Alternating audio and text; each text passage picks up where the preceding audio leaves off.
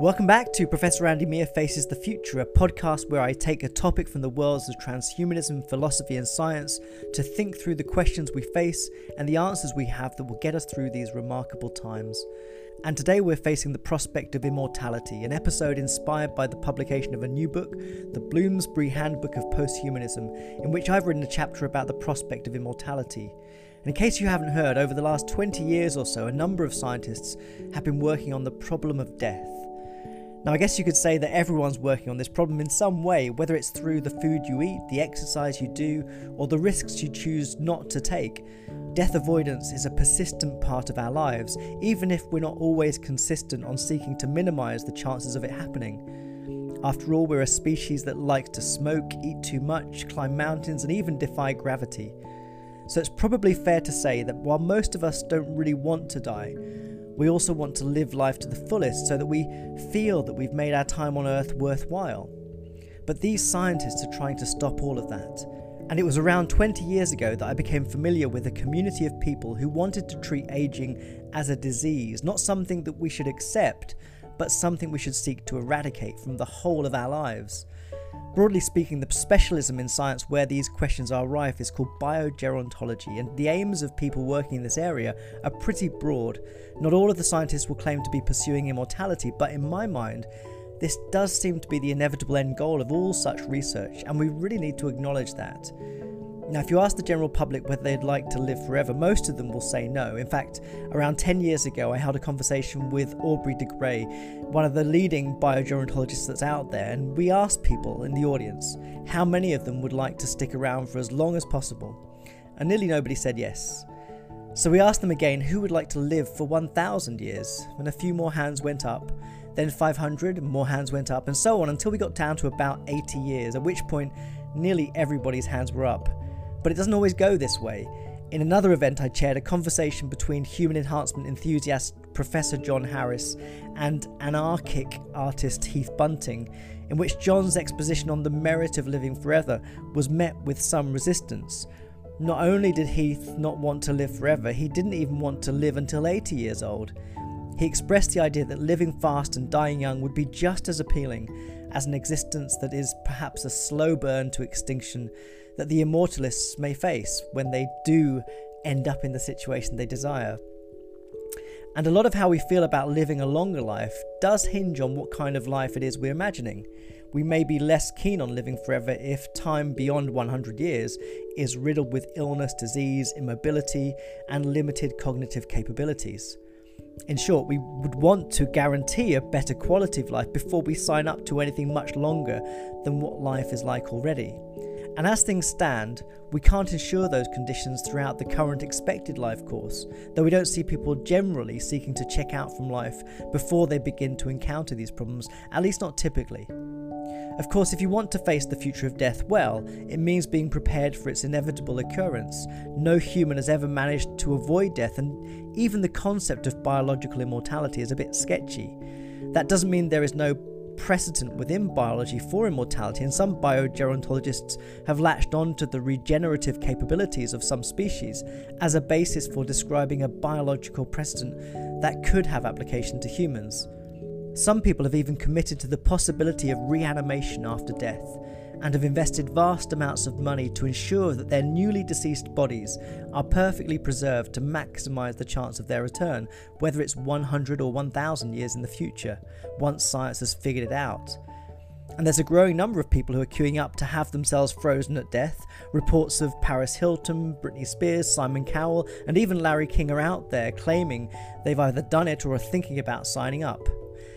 And herein lies the clue as to why we might feel that becoming immortal is a little bit iffy, because it makes sense, doesn't it, that celebrities are the ones who feel the need for their lives to keep going. It makes sense because they are persistently engaged with their own sense of self and its importance to other people, this idea that in fact they matter and that their continued existence matter. But I do think there are better reasons to want this, to want immortality, that have nothing to do with our own ego. Instead, it follows from quite a simple belief that existence is preferable to non-existence. If you believe this, as I do, then continued existence is also preferable compared to its cessation. If you value your life, then it's not unreasonable to value its continuation. In my mind, this is what separates out the crazy, ego-obsessed celebrities who think that the world needs them to stick around, from those who lead simple lives in which they long to see what happens to their loved ones in the future, or who are so fascinated with everything that life has to offer that they can't help but want to keep turning the pages rather than put the book down. So I'm absolutely signed up to living forever, which doesn't mean that I think we've got anything figured out properly about how that would actually work. If we could all suddenly press a button and achieve immortality, there's clearly a lot of stuff we need to rethink, not least of which is the entire life course. From decisions about when and whether to have children to figuring out how we approach our working life and how wealth is distributed, there is so much we have to solve. Now, I know that these questions seem very far removed to the present reality of what planet Earth has to deal with right now. As individuals, we all still struggle just to stay alive. Even we as a species seem to be doing pretty well, but individually, times are tough. And I say seem to be partly because even making sense of the most basic claims about how we're doing as a species are not without criticism. To say that we're doing well as a species, perhaps by drawing attention to all the discoveries we've made, or technologies we've created, or even all the people we've generated, is to elevate ourselves to a position of isolation, as if we can talk about our success independent of all other life on Earth. We all know that this doesn't make sense. If you study ecosystems, you very quickly build an appreciation for how symbiosis underpins the health of any individual species. We need crops to flourish, and for that we need other life forms to do well as well. And historically, the discoveries made by humans have all made it easier and easier to demote the interests of other species. We've moved entire populations of animals out of areas so that we can build cities and build houses in which we can live. We create and destroy animal life so we can feed more humans. And so framing the problem of death as a matter that is pertinent to just the interests of our species is to deeply mischaracterize its role within our biological world. While humanity has yet to fully come to terms with the point at which it's willing to curtail its lifestyle freedoms in favour of the survival freedoms of other species, such consideration is critical to having the right perspective on the prospect of death. The problem we have as a species, and it's not just a problem about the length of our lives, is our ability to accept limitations as a characteristic of existence. Instead, we seek to push back the limits, extend the breadth of our possibilities indefinitely. And the absence of boundaries may work contrary to our own interests. Ironically, without the certainty that death will occur, we may struggle to prioritise things in our life that really matter, just because there will always be more time for those other things. Yet I still think that the desire for biological immortality is completely reasonable and not radical at all. It expresses a sentiment about the value of life that we all should seek to uphold.